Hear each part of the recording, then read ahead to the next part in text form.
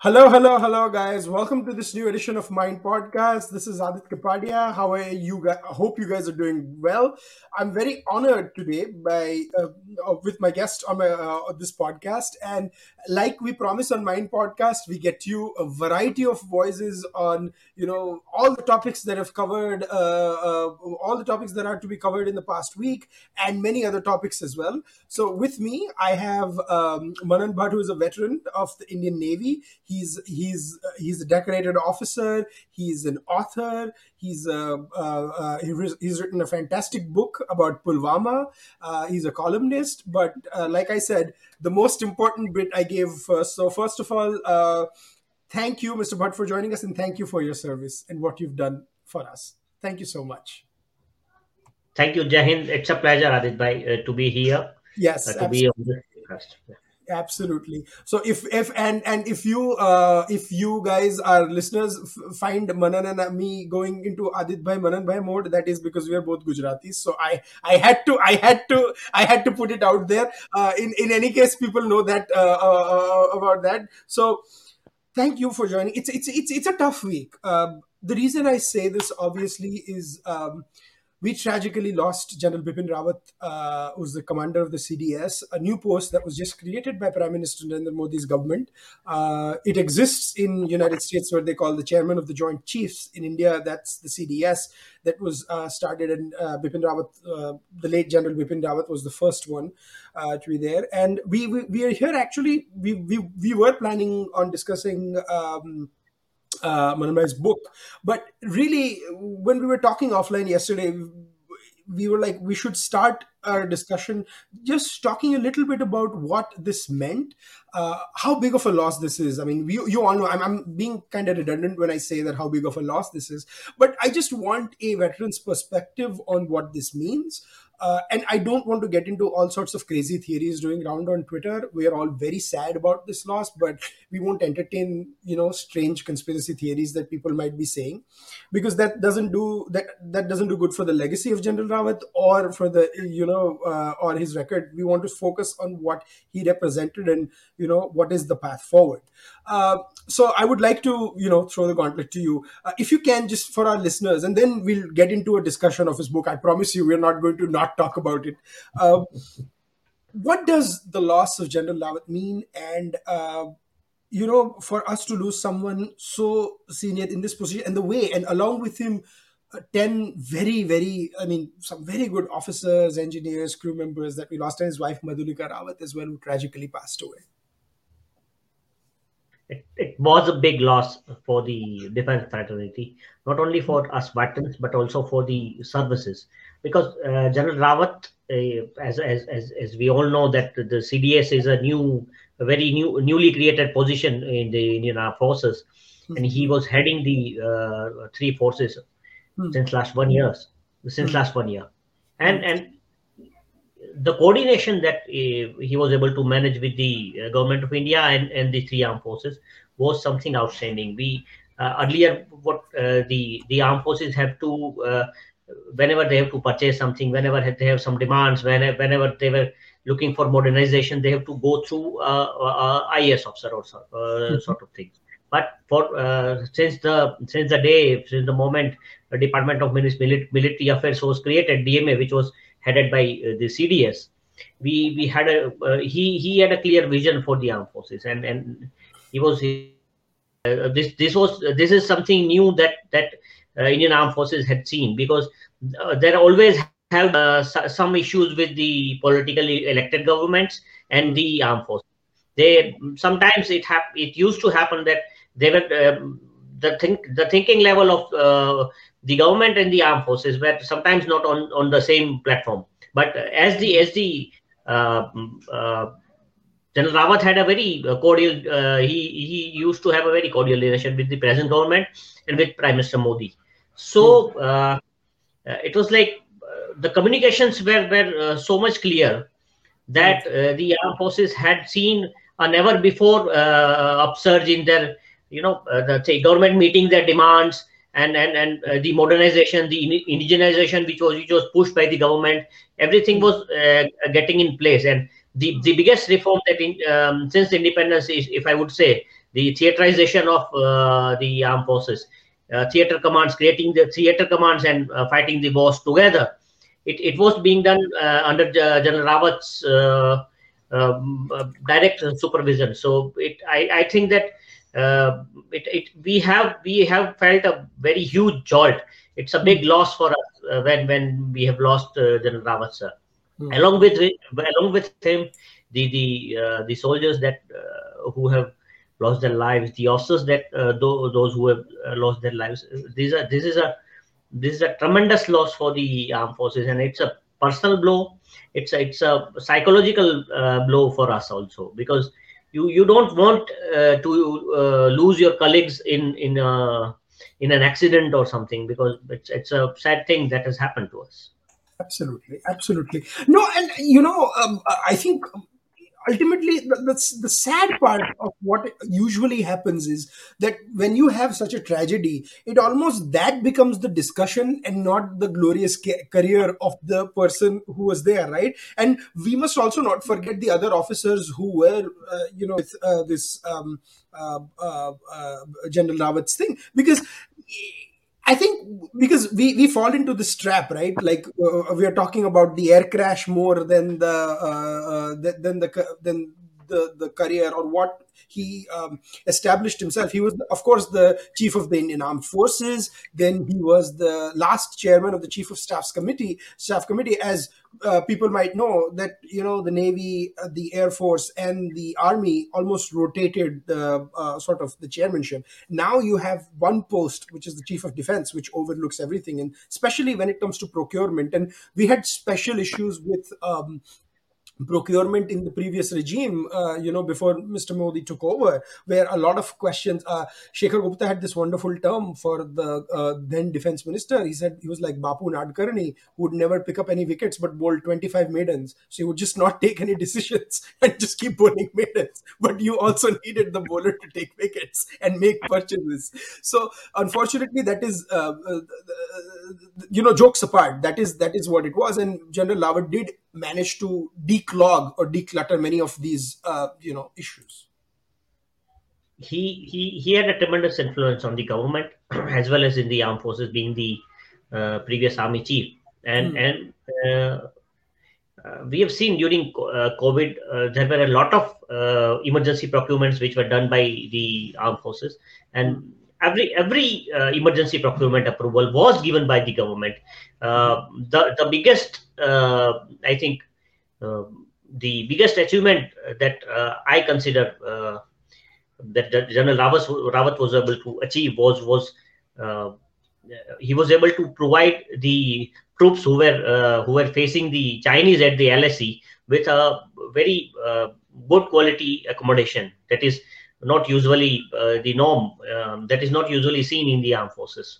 The accommodation that we have at the LSE and in the Ladakh nowadays is an envy for the enemy also. Right. And this is I don't think that our troops ever had such kind of air conditioning and such kind of accommodation that even in temperatures that goes as low as minus 30 degrees Celsius, the troops, the temperature in the barracks that we have now is around plus 20 degrees. So it's something which is tremendous, and we have 50,000 troops stationed along LSE, and due to the present conflict situation with China, all the troops, they are having good logistics backup. They are having good accommodation, and the roads, the border roads, border infrastructure has grown multifold in the present regime. So quite a lot of things have happened. Those were the positives that I take during General Rawat's regime. And as you say, No, one thing just I wanted to add as we expand is also the names of the others. Apart from Mr. Bipin Rawat and General Bipin Rawat and Madhulika Rawat, was Brigadier L.S. Lidder, Colonel H. Singh, Wing Commander P.S. Chauhan, Squadron Leader K. Singh, J.W. Mr. Das, Pradeep A. Havaldar Satpal, Naik Gursevak Singh, Jitendra, Lance Naik Vivek, and Lance Naik as Teja. Now, I'm of course reading this from a list. I did not want to, so I was following the list exactly. I do not know the last name, so I was, of every officer, so I do not want to, mispronounce them. But keeping all of them in our, thoughts and prayers, and their families typically, who were not expecting to wake up a week ago, assuming that what would be a short helicopter ride from one place to the other would be so fatal. With our top leader, With our with General family. Rawat, we have Yeah. lost big some. It's a big loss that we have lost already. We have 13 Yeah. people. So Brigadier leader was about to become a major general. He yeah, was a yeah. he was a super officer. He had the uh, expertise in counterterrorism, Hmm, anti-insurgency operations. hmm, Then you have two Air Force guys who were on duty. hmm, They were traveling with the aircraft. Then there is uh, Group Captain Varun Singh, who is fighting with fighting his battle in the hospital. He was awarded Shaurya Chakra just a year back yeah. for saving LCA Tejas. He was the Hmm, liaison officer for the CDS. Then um, Brigadier Leader was the defense attaché of the CDS. His staff officer. He also his yeah, wife, yeah. Mrs. Rawat, Mrs. Madhulika Rawat. She was heading the Defense Wife Welfare Association, and she was taking care of uh, welfare activities of Jawans and officers' wives. So Mhm. each one of them, Yeah, it's a very big loss. It's a it's big a loss. very big loss, and also the way it happened, right? You're like, oh my god, did India lost some of its best and its bravest, and the way it all happened, it's that I mean, that is as tragic as the event itself, right? The What happened. But and I want to come back to General Rawat in a few moments. Like, we began with General Rawat and we'll end with General Rawat and the defense thing. But this gives me sort of a segue to talk a little bit about your book, Manan Bhai, about when you talked about Javans, um, being martyred. And I want to do. I have it on my Kindle, so I'm gonna, just show it to our audience. Um, the first thing that struck me was, and here is where we know that a navy a veteran wrote this book, is you start with a very personal stories of the officers, right? When we find books written by defense journalists or journalists, they do write about the officers, they do write about the background, but they do like an equal job, right? They also will talk about, okay, XYZ, the person who was killed by the terrorist was this guy in, Kashmir, this is what happened. And then you also find some sort of a background story of the officers, which is again a very journalistic approach. But what is missed is the human aspect of the officers themselves about there. So I found it very fascinating that you talk about Tilak Raj as Tilak Raj Shanu, as he was called, because he would sing in his thing. And I was smiling, and smiling in a very eerie sort of way, because I know what is going to happen, in the subsequent chapters. This is not surprise, so it breaks your heart even more because you are emotionally invested. So is that a conscious, because as a veteran, is that a conscious approach you do end up taking, that the other authors don't, because they almost forget that, there is a huge human life that is associated. They also just dance on Diwali, throw colors on each other at Holi, just like we would as well. While writing or narrating a story, I carry this huge burden, a huge responsibility of telling about, speaking about my fellow Jawans, my the officers or the Jawans who sometimes are part of a tragedy, sometimes are part of a successful operation. Hmm. But it's a huge responsibility. One can call it a burden, or it's a thing that one has to say. I mean, I have researched when I completed my research about the book, and it's like some stories stay with you, some tales, some heroism. Sometimes this you have very ordinary people coming from very ordinary background, but they do some heroics. they leave their mark on the sense of time. Hmm. Hmm. What happens is that while looking at the bigger picture, we are not able to mention them. While looking at the while mentioning the bigger picture, we are not able to actually talk about them. This Right. happens with when you write a big story. But Absolutely. even after, even when I complete my stories, I take a look at them, and I, because I have been in the place. If I talk about the Pulwama, the Jawans who are traveling through that bus. I've been a troop. I have already I've traveled throughout my life in troop carriers. Hmm. I Hmm. know that how it is like to be part of a bigger troop of troops. Hmm. Hmm. So I've known this all along, and certain feelings are always there when you. Yeah.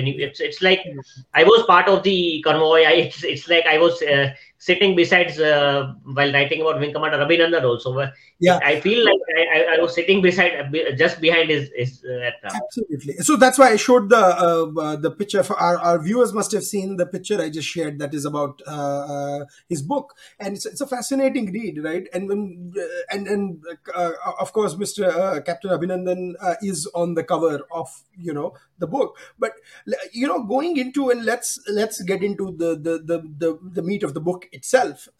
What is fascinating, and first of all, I'll quote with what something you start with.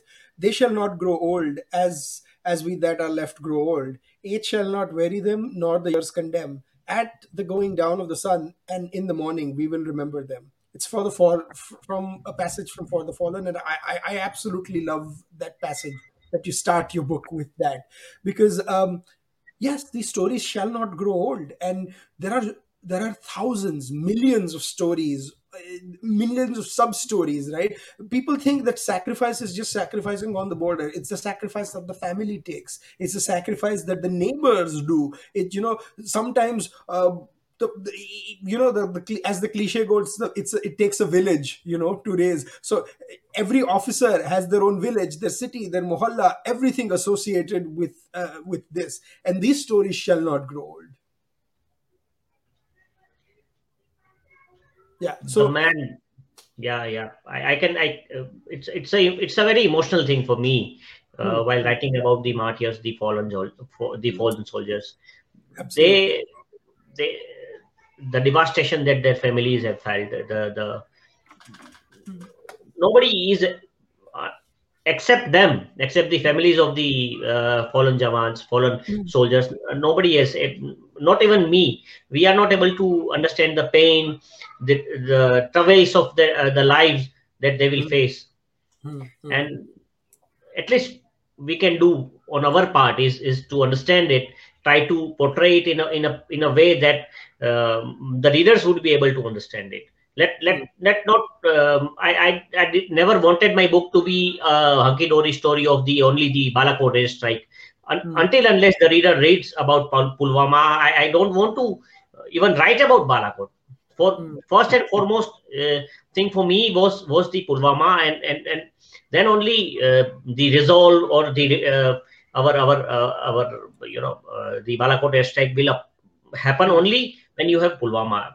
The travels of Pulwama, the 40 fallen men of Pulwama should always be remembered, and it should be a collective resolve for the entire country that we will never let any more Pulwama happen, or any more 26/11 happen, anything. hmm, And hmm, hmm, whatever has happened, any terror attack, hmm, some kind of laxity hmm. from our part uh, Yeah, might right. have caused that. Absolutely. So let me get into the specifics of the book. We everyone do, and I mean, unless you want to talk a little bit about it, I think everyone knows what happened with the Adil Ahmed Dar, and the story beyond this. I want to get into a little bit after the Pulwama attack. I mean, feel free to talk a little bit about the attack if you want to, but I want to know about that meeting, right?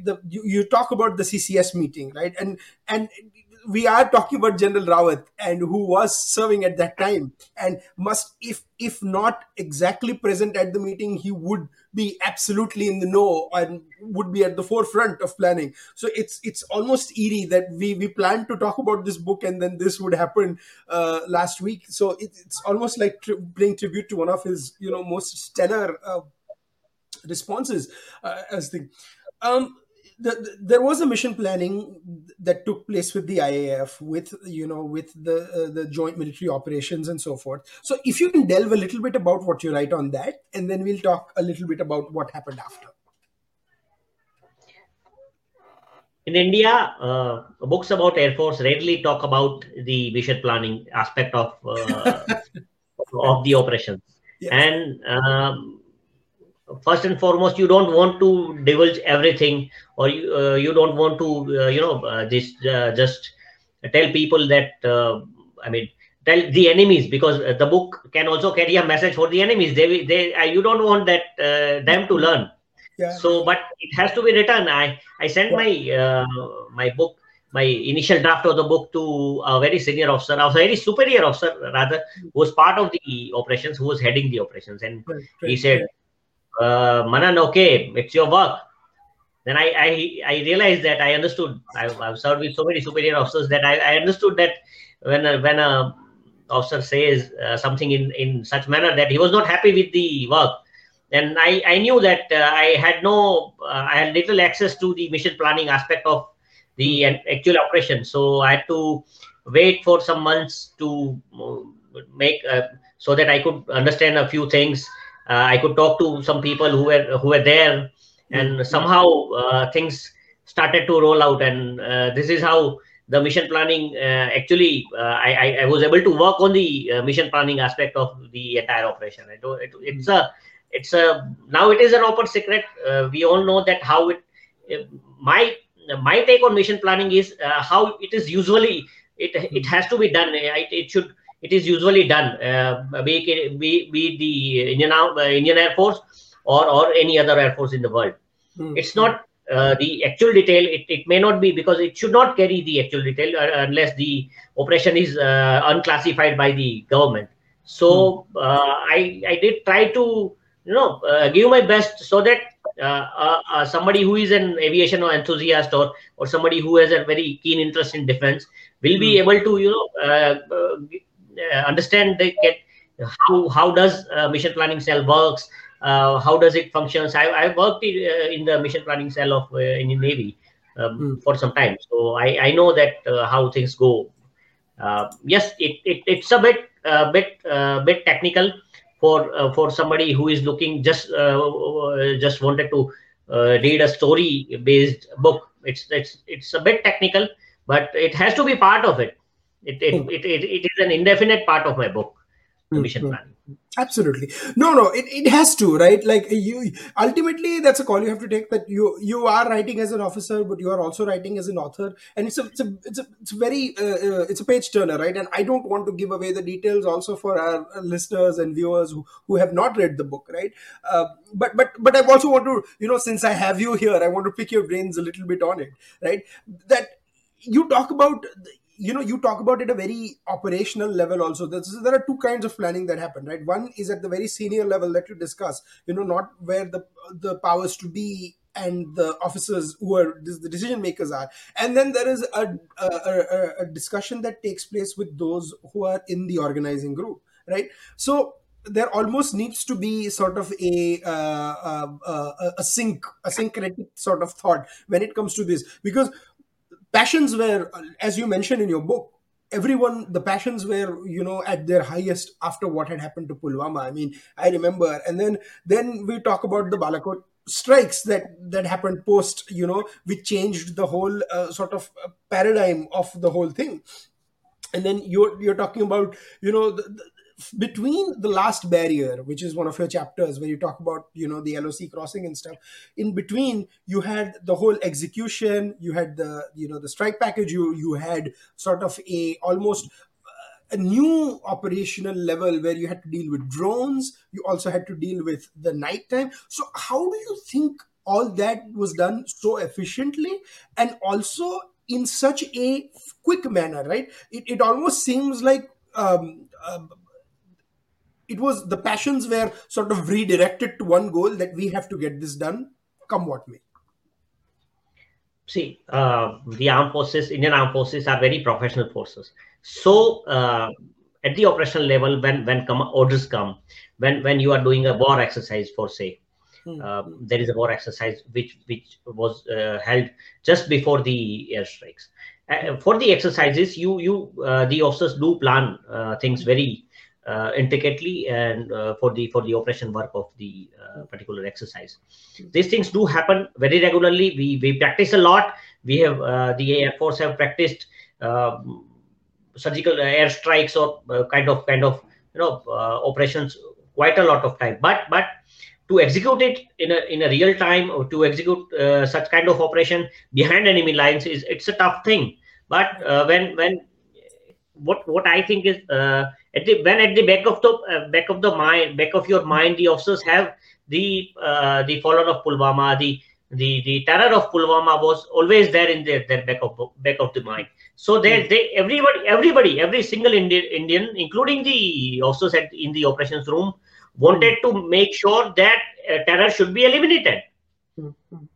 When you have a clear goal, clear sight in place, the execution will always be perfect. The planning will always be perfect, and things move very fast. And nothing can surpass a clear goal. That is for sure. Fascinating. So no, you're right, absolutely. So if I were to take this a little further, right, like let's look at it from the perspective of, let's look at it from a strategic perspective, that you're going at a multi-pronged approach, right? Like you indicate. Again, I don't want to give away everything that he says. He talks about the H hour and what that HR means. Read the book to find out, and what it means.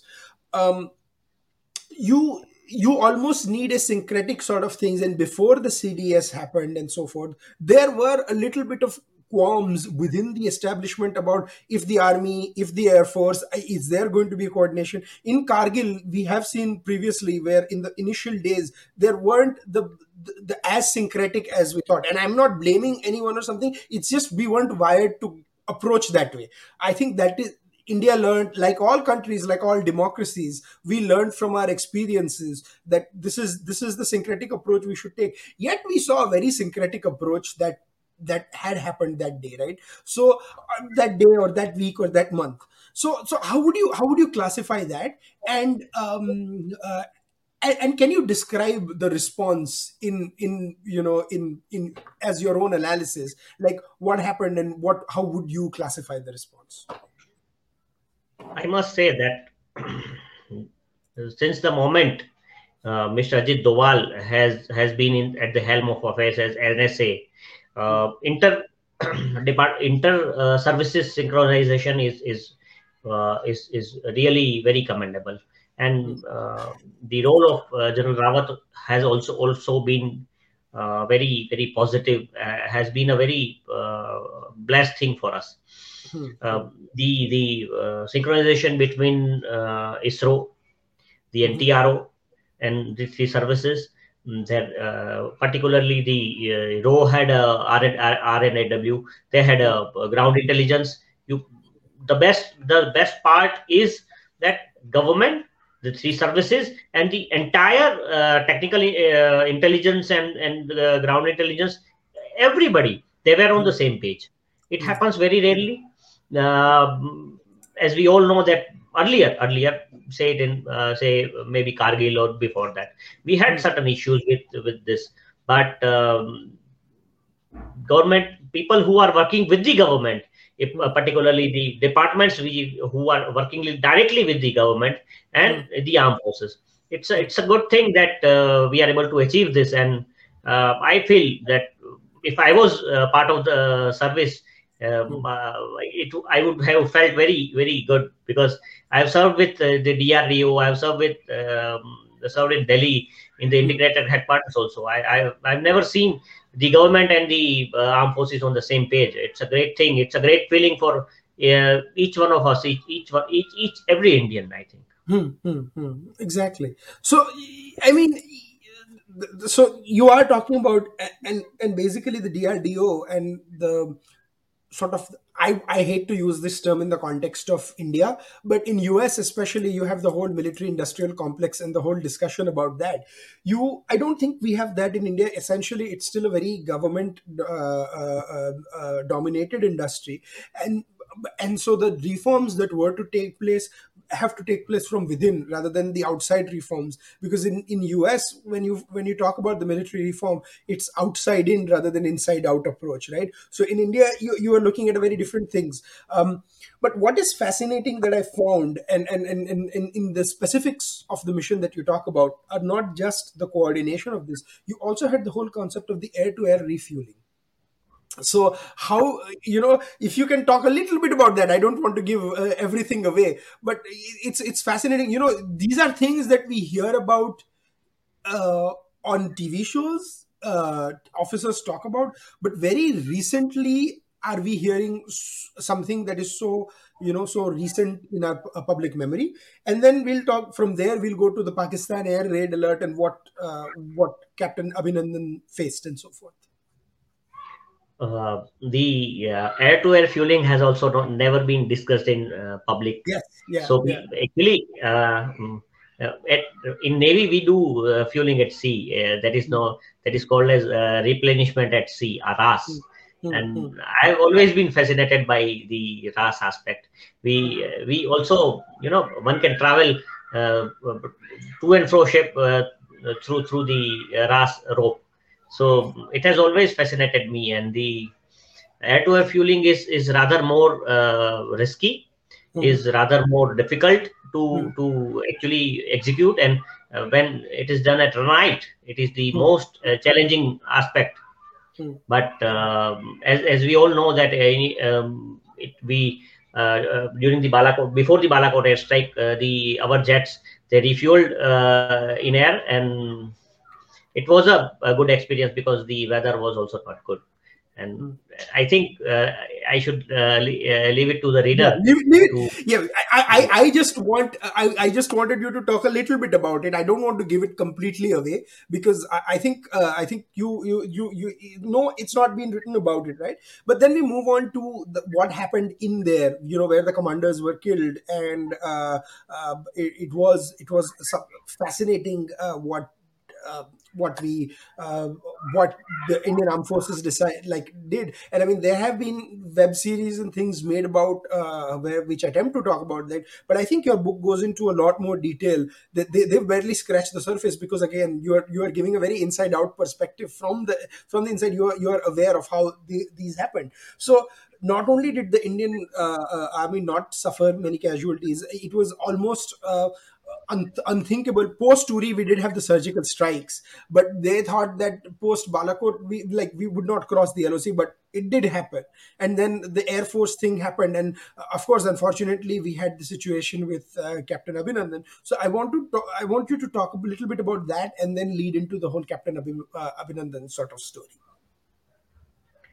See, Pakistan had never thought that India would intrude this deep and attack a camp it was in FATA, that is federally administrator areas, and it was India did something which was unthinkable for the enemy.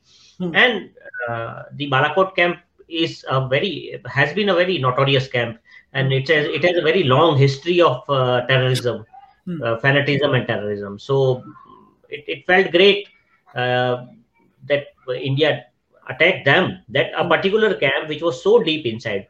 And there were quite a few intricacies. People say that they should have attacked the JAM headquarters, but not many in India know that the JAM headquarters has a old age home alongside it. It has a madrasa which teaches small children alongside it. So basically, the big people of the big heads, say Masood Azhar or everybody, the LAT had also, who was there in Mudrike, they all are protecting themselves by hiding behind the old people and children. So India has a very clear concept of, and PM was very clear in his message when he said that ठीक है आपको आपको जो ठीक लगता है करो, but no innocent should die. So this is how the target was chosen, and we are very clear with our humanitarian. The approach is all has our armed forces approach has always been very humanitarian, and it's a great thing that we not a single civilian was killed. We everybody who died there were terrorists. And ultimately, we have to choose what we want to be as a country, right? Do we want to be a country of barbarians or a country that celebrates democracy? We chose the democratic approach, rightfully so, because we are a democracy, So but we are not going to take decisions that were previously detrimental to our interests. So in this interests, we made the determination that we have to cross the LOC to attack, and we did. And guys, if you are already intrigued by the book, let me tell you, this is only halfway through the book. We have not even completed the other half, which is, I find even more fascinating, because this is known, the other half is not known. When the story and he very aptly titles the story continues, because then we get into the Orbat. We are talking about the Bisons, we're talking about and we're not even talking about the MiG-21 yet. I think how the IACC has jumped, into actions, and then how the interrogations took place. Correct. So before we even get into the diplomatic pressure, right? If you can just give a brief overview of what happened before, and then which led to the whole Captain Abhinandan sort of situation, and then India not only came at it from the defense side, it also came at it from the diplomatic side. We'll talk a little bit about that. India knew that Pakistan would retaliate. We had attacked their biggest assets, that is the terrorists. We were awaiting their retribution. It didn't happen the very next day, but the day after, there was a big build-up of PF fighters at the LOC, and as we all know that India has a very technically India is very advanced in comparison to Pakistan. It's like if India wants to fire a missile, what a pilot will do is he'll just fire the missile and share a link, like we share a link in WhatsApp. It's so fascinating. It is so fascinating. You just share a link with the IACCS or the technician at sitting there in Netra. Okay, this is not known to a lot of people. So I just want to repeat. So he just said, if India wants to fire a missile, we just fire a missile, and they're like, "Aaj phod diya." That's pretty much. Yes. That's how simple it is. Of course, it's not as simple and as vicious. There are chain of commands, and of course, but this is fascinating. It's that information now is very easy to disseminate, and it can go to the right people at the same time, rather than going through a chain of command that used to happen in the earlier days in India. Things have changed, and technically we are very advanced. So when Pakistan build-up started, the radars at the LOC and the radar in the air, the Netra, it was already transmitting the warnings to the IACCS, which is situated deep inside India, which is at the center of almost at the center of the country. So they immediately took command and ordered the planes who were on ready duty to defend our assets from enemy attack.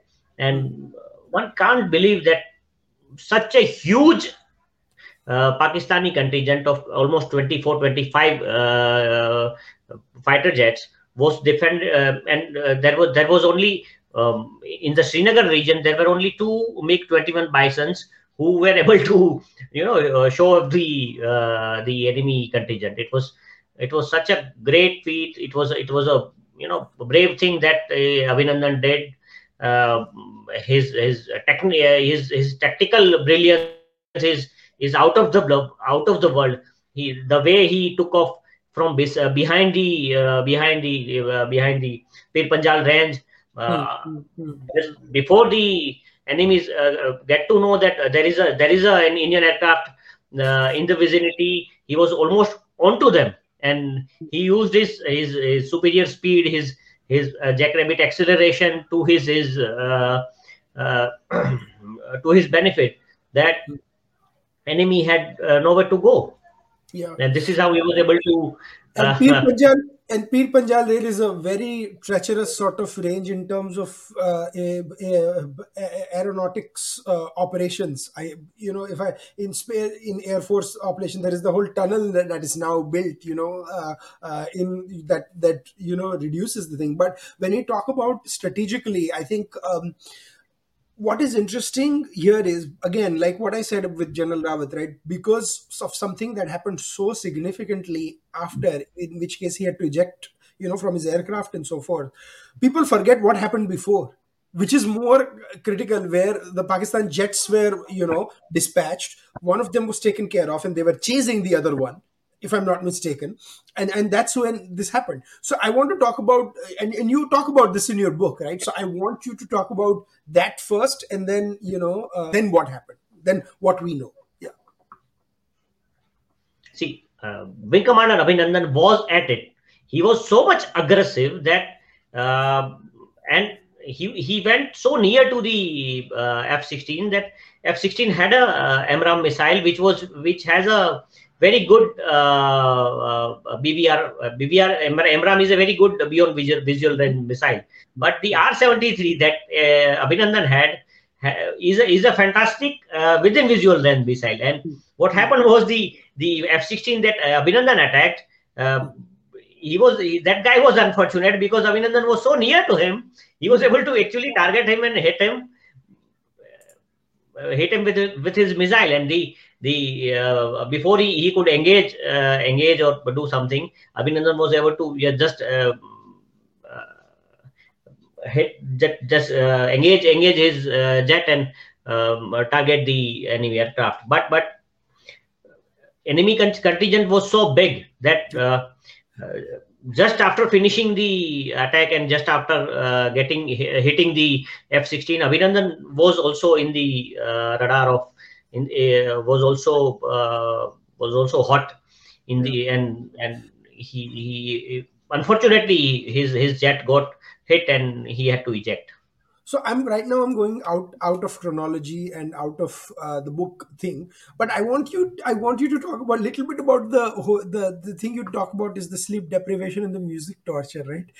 Because we've seen this in a lot of people who've seen movies like Zero Dark 30 or read about what the Americans did. It is somewhat similar, right? So and to get out information. And again, I'm not endorsing anything. I'm not talking about anything. I'm just stating the matter of fact that that is stated in the book, and that's what the author is doing here as well. So can you just talk a little, we don't need to elaborate, just talk a little bit about that.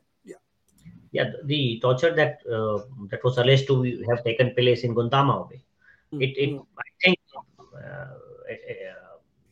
there are indications that Abhinandan was also tortured in the same way.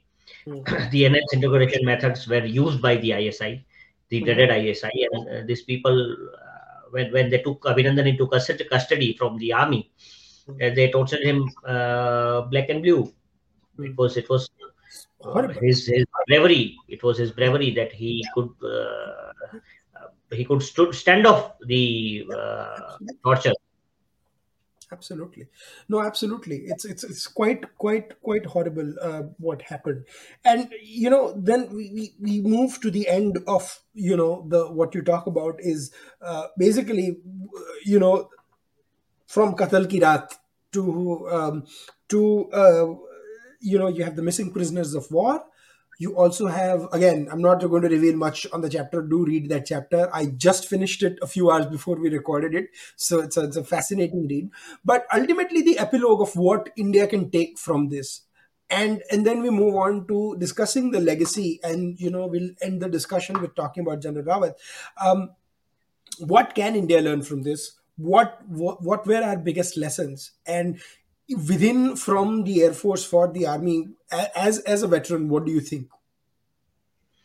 I feel that this is not only my feeling. Every veteran who has known about the airstrikes, or read my book, Mhm. because it has all the details. You might not find, nobody will find any of the details out in public domain.